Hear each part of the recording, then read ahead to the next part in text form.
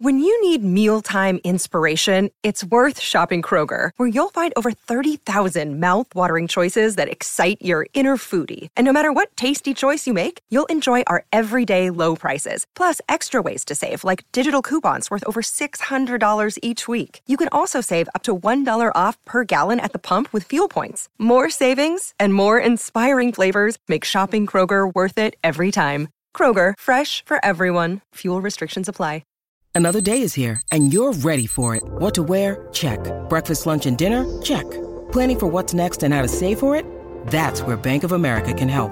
For your financial to-dos, Bank of America has experts ready to help get you closer to your goals. Get started at one of our local financial centers or 24/7 in our mobile banking app. Find a location near you at bankofamerica.com/talktous. What would you like the power to do?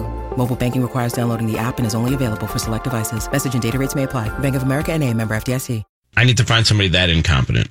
TCL is a proud sponsor of the Score North Studios. TCL, America's fastest growing TV brand. 1, 2, 3. It's Mackie and Judd with Rami. Who's the winner? Some may say none of them. But let the games begin. 3 questions, 1 winner. It's Cram Session with Mackie, Judd, and Rami. Yes, it is live from CHS Field on Score North on 1500 and the Score North mobile app. Rami Makloff here, Phil Mackey there. Judd out today, should be back tomorrow, and our honorable yet corrupt judge back in our studios, Jonathan Harrison, will ask us arbitrary random questions and then arbitrarily and randomly hand out points based on who kisses up to him or gives the answers he just likes the most. Jonathan, take it away. Thank you, sir. Sometimes I'll take them away, but who knows? Who knows with what? Who will get done the it points before. All right, so we talked about the Twins' struggles. Is it okay to call it that? Recently, you guys... Struggles. They're playing like 500 baseball for a week. They played 500 baseball for a week, and they're in the tank. The tank. So, boys, fill it in. The Twins' recent slump is blank. Not a slump. It's not a slump. A slump is when you lose a lot of games in a short amount of time. When you're losing like every other game for a short amount of time, or a slump would really be losing for a long amount of time, and the Twins have done neither of those two things. We're sitting here on June 24th. June 24th. The season started in March, by the way, so we're 3 months of the season. Wow. We're 3 months into the season. And the Twins have yet to lose 3 games in a row. Name me a slump. Name me a hitting slump where a guy went, like, would you call it a hitting slump if a guy never went more than 3 games without getting a hit? No. A double of some kind, right? So Jorge Polanco has reached base, I want to say, is it 34 or 30-some 34 straight consecutive games? I think Manny said on the Twins show today. So if tomorrow night and Wednesday night, if Jorge Polanco didn't reach base, on Thursday would we say, oh my God, what the hell happened to Jorge Polanco? Deep slump. What is wrong with him? That first half of the season was just a fluke. What happened? Yeah. So I would say, fill in the blank, the Twins' recent slump is not a slump.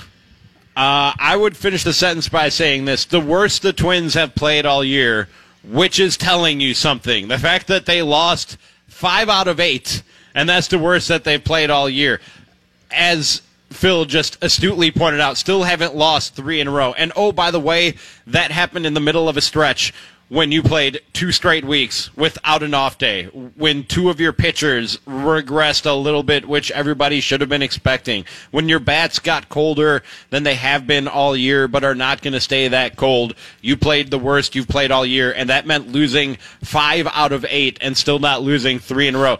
And during that time, the team that's chasing you in the division won 3 straight and 8 out of 10. And guess what? They're still not in your rearview mirror. They're still 8 games back, playing the best stretch of baseball that they've played all year, while you're playing the worst stretch of baseball that you've played all year. So it's the worst they've played all year, and it still doesn't matter. Another way to fill in this blank would be, because we're both on the same page here, the Twins' recent slump is nothing compared to the Astros' recent slump, in which they finally snapped it yesterday. The Astros lost 7 games in a row.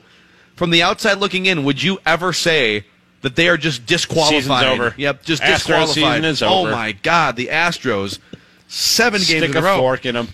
Just to continue my list from earlier in the show here, because I don't want this show prep to go to the garbage for no reason. The 2010 San Francisco Giants, World Series winning San Francisco Giants, lost 12 of 18 in May and 7 in a row at one point in June. They went on to win the World Series.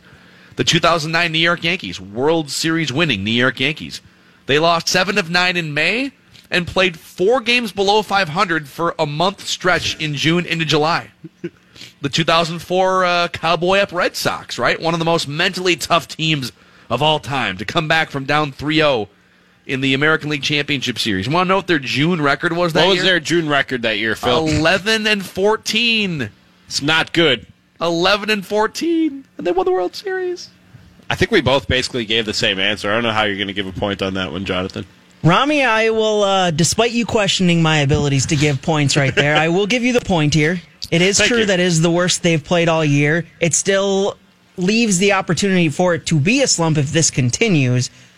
Phil's statement kind of makes that not possible because it is. He's saying it's not a slump, basically saying that if it does continue on, then it's still not a slump. But Rami, the worst that the Twins have played all year is true. It is the worst they have played. You're right. I did have the better answer. Good call. Don't ever doubt your corrupt judge, Rami. All right, this weekend, we're going to have a bit of a soccer question here. This weekend, the U.S. men's national team beat Trinidad and Tobago 6-0. Trinidad is the team that beat the U.S. 2 years ago, meaning the U.S. didn't qualify for last summer's World Cup. So it was a bit of a revenge game. As a fan of the U.S. men's national team, watching them demolish Trinidad and Tobago, it was a pretty cathartic 90 minutes. Beside your team winning a championship, boys, what was the most cathartic sports experience you've had as a fan of a team? This one's a tough one for me. It's down to 3. Can I give you 3, or do you want just 1? I want to hear all 3 now. Yeah, let's have all 3. Rank them. Segment within a segment. Okay. 3 was This is a pecking order. Jay Cutler and the Bears beating the Packers on Thanksgiving. I literally still have a framed picture of Jay Cutler eating that turkey leg up in my apartment. You're a lost soul. It's displayed prominently. Jay Cutler eating a turkey leg after beating the Packers on Thanksgiving 3 years ago. Number 2 was a 5-game series between the Cubs and the Cardinals in the Dusty Baker era. And this was sort of the turning point for that version of the Cubs-Cardinals rivalry, where the Cardinals had been dominating the division for a long time, and the Cubs came in and started having some success under Dusty Baker, and it was a 5-game series. And I remember early on in the series, a bit of a beanball war between the two teams, and Dusty Baker and Tony La Russa yelling at each other from dugout to dugout, Yes. and the Cubs swept a 5-game series. That's right. That included a doubleheader because of a rainout. You don't ever sweep a 5-game series. And to sweep the Cardinals, who were dominating that division at that time after a shouting match across the dugouts between the two managers, was amazing.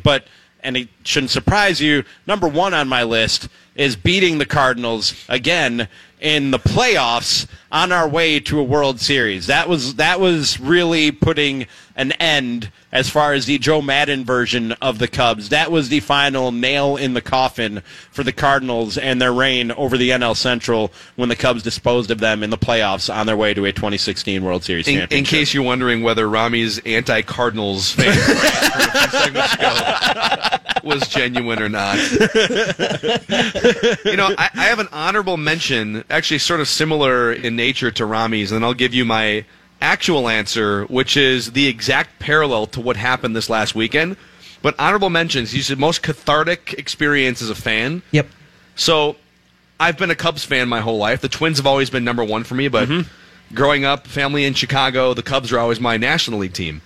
And I remember there was a period, I didn't fall too deeply into this trap because I always thought it was ridiculous that Twins fans booed A.J. Pierzynski when he was amazing when he was with the Twins. He was a 300 hitter. He didn't demand a trade or anything. They just traded him for a haul of players and open up a spot for Joe Mauer. But I'd be lying if I said I didn't get a little bit swept up in anti-AJ mania. Sure, he's an easy guy to not like. And there was an afternoon game about 10 years ago at Wrigley Field in which Michael Barrett, the Cubs catcher, absolutely unloaded uppercuts on A.J. Pierzynski in the for middle no of good reason. For no good reason at all. And it was hilarious. I think Michael Barrett was the rest of us. He just didn't like A.J. Pierzynski. He had a really punchable face, and Michael Barrett got close enough to punch that face. It seemed like it was a clean play at the plate. I don't even remember what happened. I pulled it up here on YouTube. Let me see here. It's a 3-minute melee video that does nothing for our audio audience right now. but I think there was a play at the plate. AJ was coming home. In fact, here it was. AJ tried to push the glove. It's a tag from left field. There's the throw into home plate. Here comes AJ, and he sort of trucks Michael Barrett and then stomps on home plate. So it was. For the time, just saw the punch. Michael Barrett's blocking home plate. It was legal to truck the catcher. There were no rules back then about running into the catcher. Pierzynski Barrett's blocking the plate. He slaps home plate, and then Barrett goes over, grabs him, and just punches him in the face. Pierzynski looks confused. Pierzynski's like, what just happened here, dude? Bench is clear was amazing. My actual answer is the exact parallel to Jonathan's cathartic experience of the U.S. men's national team beating Trinidad and Tobago 6-0. So again, Jonathan, if you could outline the circumstances for the audience that doesn't remember what happened, then I'll give you the exact parallel in my answer. So the U.S. had to go down to Trinidad and Tobago and get a win or a draw to go on or to qualify for the World Cup, and they go on to lose to a team that they should not have lost to. I think it's 2-1 or 2-0. And they get bounced from the World Cup, and so they miss it for the first time in, I believe, 20 years? Okay. So we're looking for a team that melted down on a huge stage, causing devastation among the fan base, major changes, and then in the next meeting, which was a relatively, if not completely meaningless meeting, they win, right? Right. So give me the 1999 Vikings beating the Atlanta Falcons in Week 1, 17-14. Thank you very much. Fair enough. That's a good one. I will give that to you because I am a Vikings fan. That one did feel good, yes, after losing that heartbreaking game in 98. It felt amazing, and then you look back, it's like, well, that was awfully hollow, actually, in retrospect. It really didn't mean anything at all. Meant absolutely nothing. Quite frankly. I also do like unloading punches on A.J. Pierzynski for no apparent reason. It's great. So, Phil, you win that one. All right, all tied up. Sticking with the Vikings here, the Vikings announced last week that at training camp, only kids will be able to get autographs from the players. So, what's your one autograph you got that means or meant at the time of receiving it the most to you? Man, so I actually do collect. It's been a while since I've added to the collection, but I collect autographs and meaningful baseball cards. So I have all just in different places in my possession. I've got mostly autographs that I display them, or you just collect them in a couple spots. Yeah, okay. I should bring some into the. We could probably hang a couple on the walls in the prep room or something. But, sure. I once waited in line 4 hours for Willie Mays to sign a Giants logo baseball. So there's not like a funny story behind it. I waited 4 hours as a kid. It's the first time I met Dick Bramer. Little did I know in 1995 did little Phil Mackey could he project to be blocked on Twitter by Dick Bramer. Yeah, that's right. Please.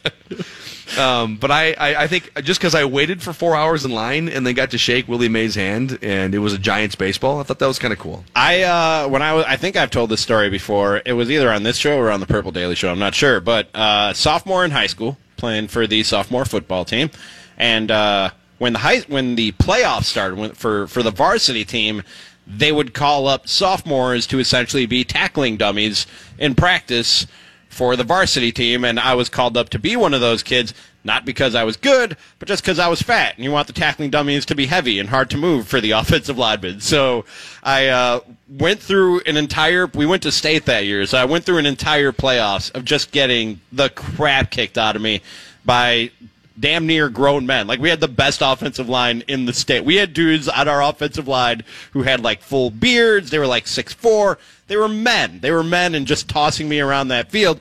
And the last practice before the state championship, our coach goes, we got a guest speaker, you guys. Come in the gym. We're going to have a guest speaker. Walter freaking Payton walks in, dude. He went to college, I guess, with one of our assistant coaches. Walter Payton walks in and gives a speech, which I was just so awestruck. Like, to give you an idea of how much Walter Payton means to me and the Mackloff family, my nephew's name is Payton, and that's not a coincidence. He's named after Walter Payton. So I was just so awestruck. I wish to this day I remember what he said, because I'm sure there was a lot of wisdom in there for a guy who accomplished what he accomplished. He said, speaking to a high school football team, team, running backs are largely replaceable.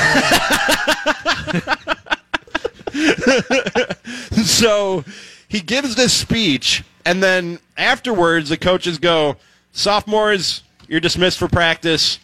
Thanks for all your help. Season's basically over for you guys. So the varsity team runs out onto the field. They practice. Walter Payton hangs out and is just playing catch and hanging out with the handful of sophomores who got called up to practice with the varsity team, signed autographs for all of us. And then the coolest part was, because this dude was like a superhero in my world, he gets into a car that's like some sort of sports car I've never seen before. It has like the doors that open up, not like the I'm trying to describe. You're doing the Karate Kid right now. I'm doing a Karate Kid right now.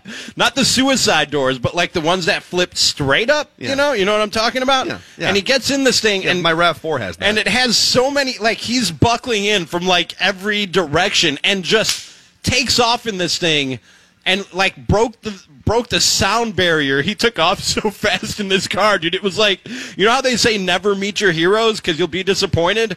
This was everything that it could possibly be when you're a kid meeting. Like, he showed up, he played catch with us, he gave autographs, and then he took off in the Batmobile. That's an amazing story. It was awesome. I'm going to give Rami that point myself if you know, Jonathan. No, I agree, because you had to wait 4 hours in line for Willie Mays' signature, but you also didn't get tackled by grown men, or almost grown men in high school. So, Rami, you get the point, and you win today. Congratulations. Thank you, sir. Appreciate it. Awesome, man. Yeah, that's a great story. Yeah, there's so cool. There's so many instances where you do meet someone that you looked up to, and it's the old cliche, but you almost wish that you hadn't. Right. And I didn't have that experience very often, but there were some times where you go to Twins Fest or something, and now to put yourself in those guys' shoes, yeah, they're sitting around for hours and just monotonously signing autographs. It's probably tough to be engaged with everybody. But, right. Mackey and Jubb with Rami on the all-new Score North and the Score North mobile app. It's the 40th anniversary of one of the great sports promotions gone wrong, or incredibly right, depending on your point of view. We are going to get the full backstory from the creator of it, Mike Veck. We're hanging out here at CHS Field. St. Paul Saints in action later tonight. You can get tickets tonight or any game at saintsbaseball.com. Thank you, Jonathan. It's Mackey and Judd with Rami. No Judd today. He'll be back tomorrow on the all-new Score North and the Score North mobile app. The sun is shining. The rain has stopped falling. We are here live at CHS Field, where Saints tickets can be had at saintsbaseball.com. And Mike Veck is hanging out with us. And are you guys really eating the peanuts with the shells on them? Good peanuts, baby. Can't believe you've never discovered this. Yep. Peanuts, husk and all. I mean, did it. I'm one of those guys. I don't eat them. You know, we got a ball club in Charleston, so they have boiled peanuts. They're soggy and wet. And sell a boatload of them. Can't stand I've never understood that either. Well, I don't understand but you told me I can eat this thing with the shell. Yeah, and it's because good. They're good peanuts. Not only is it good and safe, it's better. And they're fresh. That's how you tell. I've literally never done this. Should I try? Yeah. Should I try this right now on the air and give a review? Let's see you what must happens. be a professional to try this. Rami, look at you. Kids, don't try this at home. That's actually not bad. Swallow the whole thing. I thought it would be really fibrous. I mean, you'd have to chew on it forever. No, I'm at the age where you have to have it really fibrous. It's unbelievable the welcoming committee you guys have here. Hey, so how's your fiber intake? That's pretty good. This summer is the 40-year anniversary. That's not terrible. Of either the greatest or it's always the superlative promotion in probably sports history, for sure baseball history. Disco Demolition from 1979. Tomorrow night here at CHS Field, you guys are calling it Disco Premonition? Yeah, Derek, let me just set it up. Derek, our general manager, this is the only job he's ever had. He has been with me for 27 years. It's important to understand that. The fact that he's from Indiana isn't quite as important to know, but it figures in there. So he decides a month and a half ago that it would be fun to honor Disco Demolition with something he called Disco Premonition. And I said, well, what's that? And he goes, well, imagine you live 40 years more. But tomorrow night, you look into the future, and what do you see for disco? And I said, as you know, Derek, I'm Catholic, and I look forward 40 years, and what I see is heaven. I'm dead. I won't be here. I don't care if they come up with world-beating promotions. I'm done. So whatever I tell anybody, it won't be like the last one. I didn't apologize fast enough for Disco Demolition, so I paid the price for that. So I'm going to look into the future, and I'm going to tell you what's going to happen as they unravel, not unleash or unload, but unravel the largest disco ball in the history of a 10-state radius. That's what they told me. This is the biggest disco ball they could find, and I'm going to MC and host a dance contest out on the field. And because I can't dance, I am eminently qualified. Just make sure that center field doesn't get lit on fire tomorrow. Yeah. That's the only everybody's like... I get this thing. I worked for the Tigers for 3.5 years, and I was there, unfortunately, for Alan Trammell's debut year as the manager there. And he and I would get into this thing. Yes, it was a tough year. You remember that the last week they were waiting to break the Mets record. They had to sit Mike Maroth to avoid 20 losses or something, if I remember right. Or Bonderman. And Dombrowski sat me. He said, if there's one national interview comes out of here for this, you're done. And I'm like, Dave, I wouldn't do anything like that. So Trammell's, he's with the Tigers in 1979. It's his rookie year. And he's telling everybody for the last 2 years how terrified he was. He goes, I was really afraid. I'm like, have you ever been in a real riot, Alan? Because I can tell you the difference. I have been in a riot, and this was not a riot. Why is that, Mike? I was afraid. I said they were so stoned. These guys weren't going to hurt anyone. It was 10 years after Woodstock. They just ran around. The fire started because we put a stick of dynamite in with a bunch of albums, and they caught fire. Honest mistake. It was an honest mistake. And unlike everybody else who talks about it, it was my mistake. But not for the reason. What's really funny is the mistake I made with Disco Demolition was I was standing at second base, and I'm thinking I'm going to be known tomorrow morning as the greatest promoter in the history of baseball because I just engineered an idea that drew 100,000 people to the corner of 35th and Shields. Yeah. And I'm like, patting myself on the back. Well, that's hubris.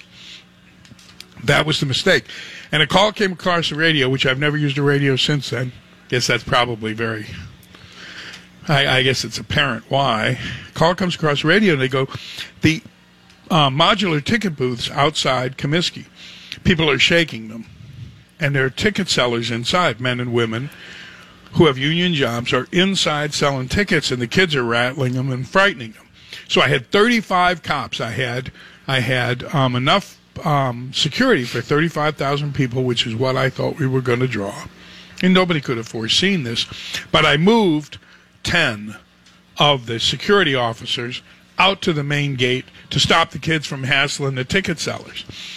Crowd control's a misnomer. We could have a riot every night. The Rolling Stones could have rioted the other night at Soldier Field, 70,000 people, because you bank on the crowd not thinking as one at the same time.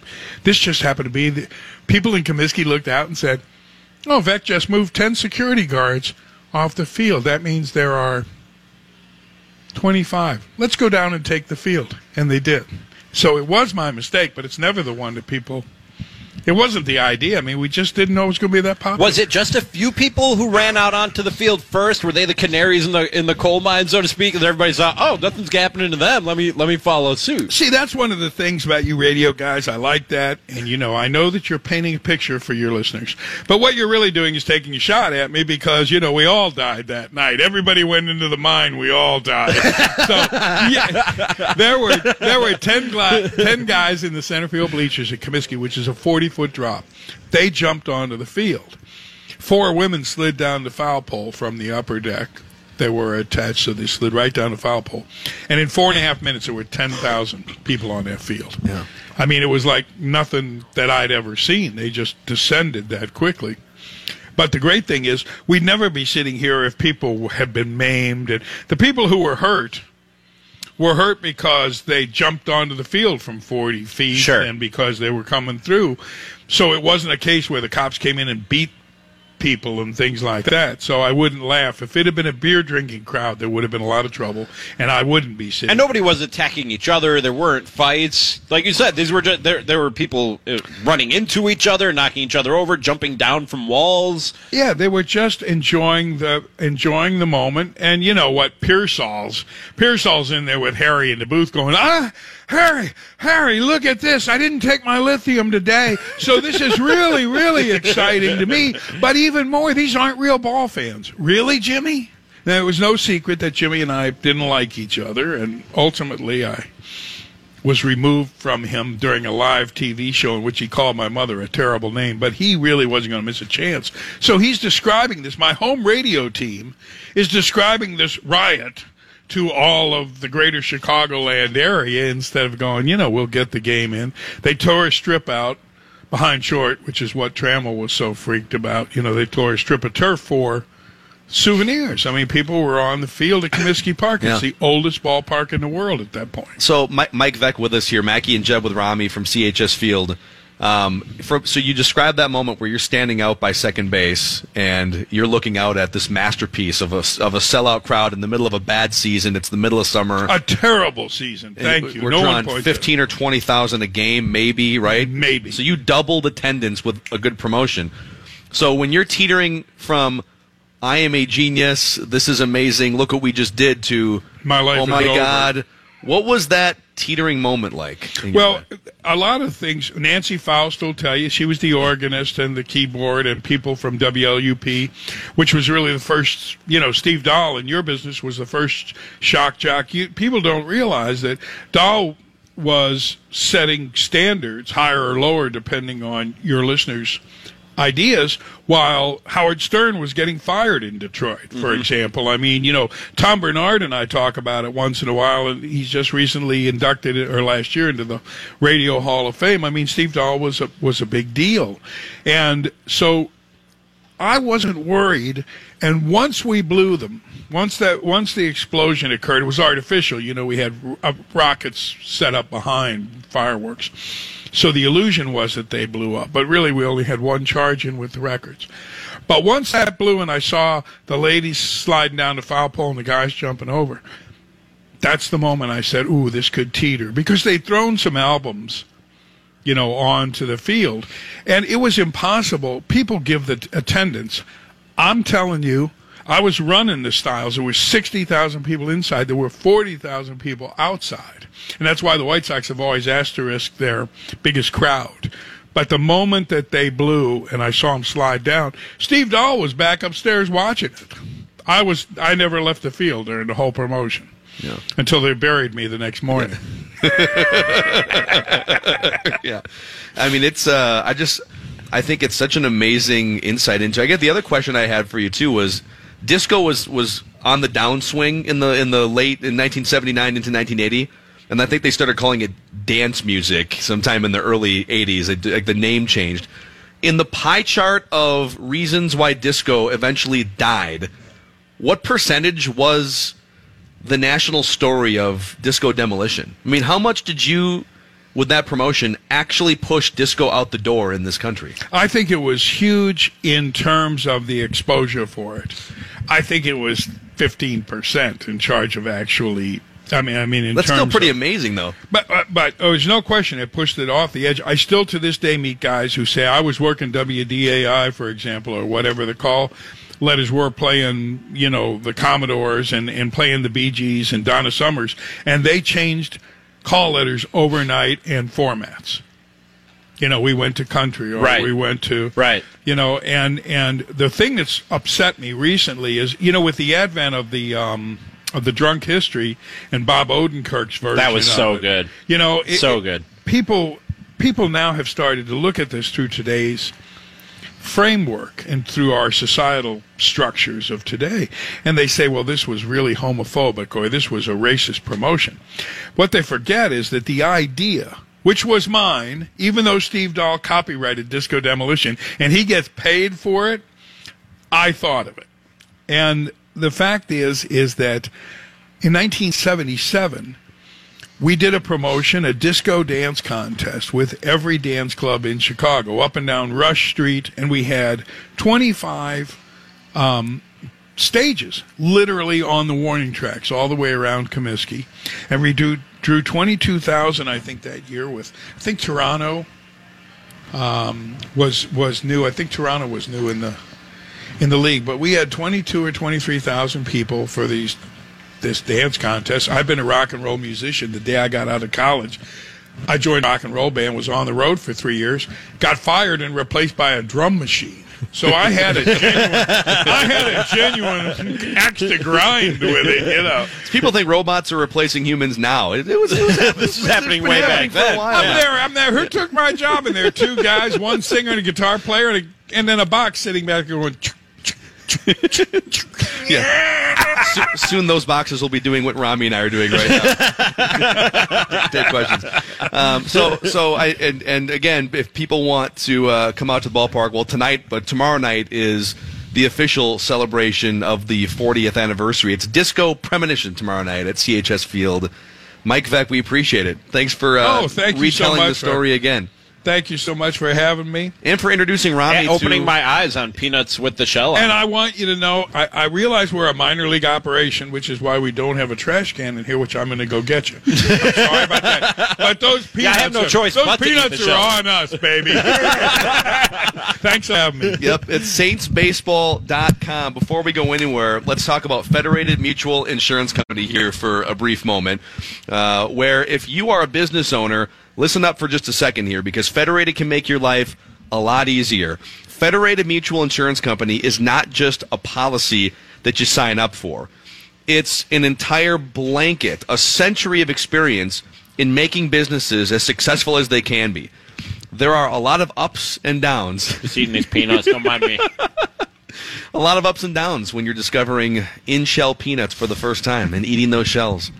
A lot of digestive ups and downs, too, which Rami's going to find out tomorrow. That's what I was worried about. Yeah. Is this a thing? Am I going to regret this later? You won't be as regular as you want to be. Oh, man. But if you want to be regular as a business owner, A, avoid the shells, but B, go to federatedinsurance.com to find your local marketing rep. Federated Insurance, it's our business to protect yours. Mackie and Jubb with Rami. We'll wrap with Royce next.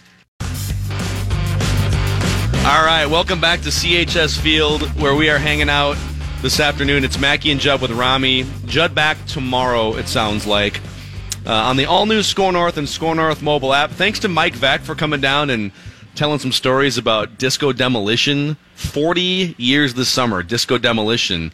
Pat, what do you remember about either the greatest or most terrible baseball promotion in the history of mankind? Well, that was it, but it was hilarious. That's for sure. I think the beer night was, what was it, Nickel Beer, or was it in Cleveland, where they basically destroyed the city? It was. I think, I don't know, was it nickel or a dime beer or something? And the Cleveland fans took full advantage. I remember that one. I think some of the worst were my old man's. I know my father was. One of his promotions to get more people was if you could, mosquitoes used to be the big paranoia for town team baseball for night games. And, they were counting on fans. And he had a deal where if you brought him a live mosquito, you'd get a quarter. And every kid in, the Fulton, Minnesota was out trying to find a mosquito. And they were all bringing him back mosquitoes. And then he'd take it in his hands and he'd rub it between his finger and his thumb and his index finger and said, "That's not a live mosquito. That's a dead mosquito. I can't pay you for that." He basically squeezed. I said live mosquitoes, not dead ones. We sprayed. So this is a dead one. All these kids, "Your dad's a cheat. Your dad's a cheat." They were screaming at me. That was a bad promotion. But anyway, there's been a few. My favorite all-time promotion is Captain Dynamite. That wasn't a bad one. That was a great one. You know that one, Phil, from the 70s. I'm not familiar. What was Captain Dynamite? Well, Captain Dynamite was a guy, a cook for the Coast Guard, who would take his leave in the summer, and he'd get about 2 months off because he'd been in it so long.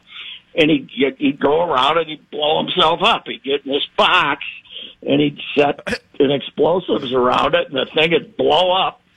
And then he'd, minor league ballparks, and he'd put a little extra in for the Twins because it was big league. Most of the times he was. It's a lot like being a Vikings fan, right? actually. Yeah. He was in Dubuque, most of the time. So he'd just blow himself up and 1,000 people would cheer. But he's at Met Stadium, and he's out behind second base. And honest to God, he put like a half a foot indentation in behind second base. The box just blew all over the place. And Don Cassidy was the promotions guy, and he goes running out there. He thought he killed him, and he got out there, and the guy's out cold, out at second base, Captain Dynamite. They slap him around a little bit. They wake him up, and Captain Dynamite says, I gave you a little extra. but the Twins had a press room back then. They called it the press room, the hospitality room. I mean, scouts and team officials and everybody'd be drinking in there after the game. And Captain Dynamite was having the time of his life because he was getting free liquor. After he blew himself up, they brought him in for a couple of drinks, and he's a Coast Guard guy, Coast Guard bachelor guy. And he one of his ears was blood dripping, kind of sliding down the side of his ear from blowing himself up. And he's in there drinking beer and bleeding from the ears and having the time of his life, man. It was Captain Dynamite. It's amazing. I got to go find those clippings of that sometime. We got to be celebrating at least a 40-year anniversary. I'd say mid-70s for that one. It was great. I feel like standards and practices just weren't back then what they were today. They were just letting anybody do anything with these game promotions. We didn't worry about it. No.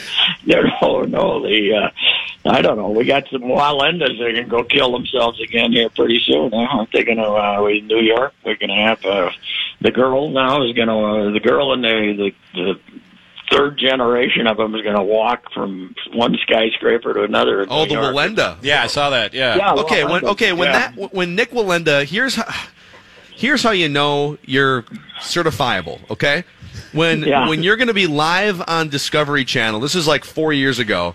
And you're going to tightrope walk across the Grand Canyon. That's not the certifiable part. No net. That's not the certifiable part. Yeah. You're wearing blue jeans? Blue jeans. Did they by the way, or did they call it off? Did they let him do it? No, he did it. Yeah, it was. And the whole time they had the camera on him. The whole time he was just like praying. It was like he was out loud. He was like you know saying what? prayers. It can be a little gust of wind there in the Grand Canyon, I would think, kind of come up from down below you and blow your britches around. Yeah. Maybe that's why he didn't want to have gym shorts on and have it blow up, under his crotch or something. Could be. So he wanted those jeans. Yeah, that was it. Anyway. Yeah, they asked him what would if you fall, what is your do you have an escape plan? And he said, I'm trained to grab the rope and hang for an hour and a half. Just enough time for someone to come rescue me. How do you train for that? Hang for an hour? I don't know. Just hang? And what are the odds that you're actually going to hit the rope as you're falling? So, you go into the Grand Canyon, I guess. That's a great way to go. But, that was a beauty. That was one of the all-timers. Of course, there's nothing that can ever top his old man sending up the midget. That was the greatest ever. The Eddie Gaedel, with what I think it said 1/8 on the back of his jersey, right? Yeah. Major League Baseball went nuts. It went absolutely insane. That was even before my time. But that's I'll tell you, one of the greatest days I ever had in the ballpark was sitting with his old man out at Wrigley Field after he was already done, and he's at 80 degrees and sitting out there with him, and he must have had 15 beers with shorts and no shirt on, and out there with all those Cub fans. It was great. It was, they had the whizzer out in center field, the only one bedroom out in center field, and they'd all let Bill go walking right by him because he had to take a whiz about every 2 innings. Come on in, Bill. You could come up here, and then he'd come back and drink 2 more beers. It was great. So, Pat, are you? I guess I'll frame it up this way. When you lose 2 out of 4 or win 2 out of 4, depending on if your glass is half full or half empty to the Royals, that doesn't constitute a swoon for me. What No, is an there's no actual swoon? What's a swoon? A June swoon is, Mock used to call them snags. A June swoon is losing 10 out of 12, something like that. I mean, a June swoon is something that's serious, But in modern fandom, where baseball is treated like a football game, then I'm sure fans think that they've won 3 of their last 8. It's time to panic, but I wouldn't go that far. I think the things that concern you are, Pineda's going to be mediocre, obviously, and if Martin Perez stinks, where do you go here? What's going to go on here? You need another starter, don't you? Yes, I think you need another starter. This is how many in a row? This is 4 in a row for Perez, right? Yeah, it's the magic carpet ride's probably over for him. Yeah. But I don't think there's a big panic about the bullpen. I'd like to have another lefty in the bullpen, but you got about 4 guys you trust. That's enough. You pitch 4 guys. Every team's like they pitch 4 guys when they have the lead, and they pitch 4 other guys when they're behind. If you got 4 guys you trust with the lead, that's good enough. So. And, Pat, I do think that there is overreaction when it comes to the bullpen, because you look at teams like the Astros and the Cubs and the Brewers and the Dodgers, all teams that are in contention or atop their division and have some serious bullpen problems, worse than what the Twins have. But when you say trust, do you mean trust as far as you'd trust them in a playoff series, or you trust them to get you through this stretch? I'm not worried about the playoff series. I'm worried about, that Cleveland is we've spent all 3 months talking about how rotten this division is. Mm-hmm. Cleveland's put some new guys in the lineup. They're a little better, and the White Sox aren't bad. Okay, you got 2 terrible teams, Detroit and Kansas City. But the other 2 in there are competitive teams that you're going to have to play a whole bunch the rest of the season here, and just worry about beating them. Don't worry about how you match up with the Yankees in October. Worry about how you match up with the Whiteys in July. That's what I'd worry about. Pat, I got one more pressing question for you here. Okay. Yes. Do you eat your peanuts? That's my question. Do you eat your peanuts with the shell, or do you remove the shell? Oh, I don't eat them with the shell, but I love to put them in and crack them. And then, Mike Beck and I just introduced Rami to eating peanuts full and whole with the shell. It's not as weird as I thought it would be, Pat, but then Phil told me the side effects, and that will be the last peanut. Well, that's okay when they have that surgery on your stomach. You'll know that it wasn't a good idea. You know what? I might still say worth it. They're pretty good. Yeah. Well, the boiled ones, you'd love Florida where they boil them, man. The boiled peanuts, they eat those things to a whole. So, anyway, that's when you know you're in redneck country, when there's a boiled peanut stand out in the jungle. There's a jungle down there.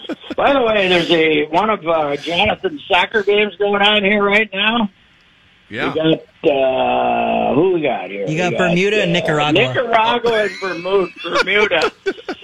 Jonathan's like, I got more people walking down the street in front of my house right now than I have watching this game. They're in New York. What do you expect? Jonathan's got 2 screens on it, I'm sure. This Gold Cup is the greatest fraud in the history of American sports. And if you're one of the 20,000 idiots that went to Allianz Field, you deserve what you got. I was sitting 11 rows up, and it was great. Who gives a damn? I did. Playing Gowanna. Playing Gowanna, for God's sakes. It was 4-0, and it was great. Oh, yeah. Right. I'm sure Royce will be making an appearance on the Crafty Rogues podcast this week. We'll see you tomorrow, Pat. All right, Royce. We're going to introduce you to meth or something. Royce Unchained is next, but it already started. Whether it's Baker's Simple Truth Turkey or mac and cheese with Murray's English Cheddar, or pie made with fresh Cosmic Crisp apples. There are many dishes we look forward to sharing during the holidays, and Baker's has all the fresh ingredients you need to turn today's holidays into tomorrow's memories. Baker's, fresh for everyone.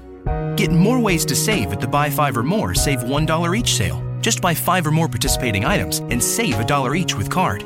Baker's, fresh for everyone.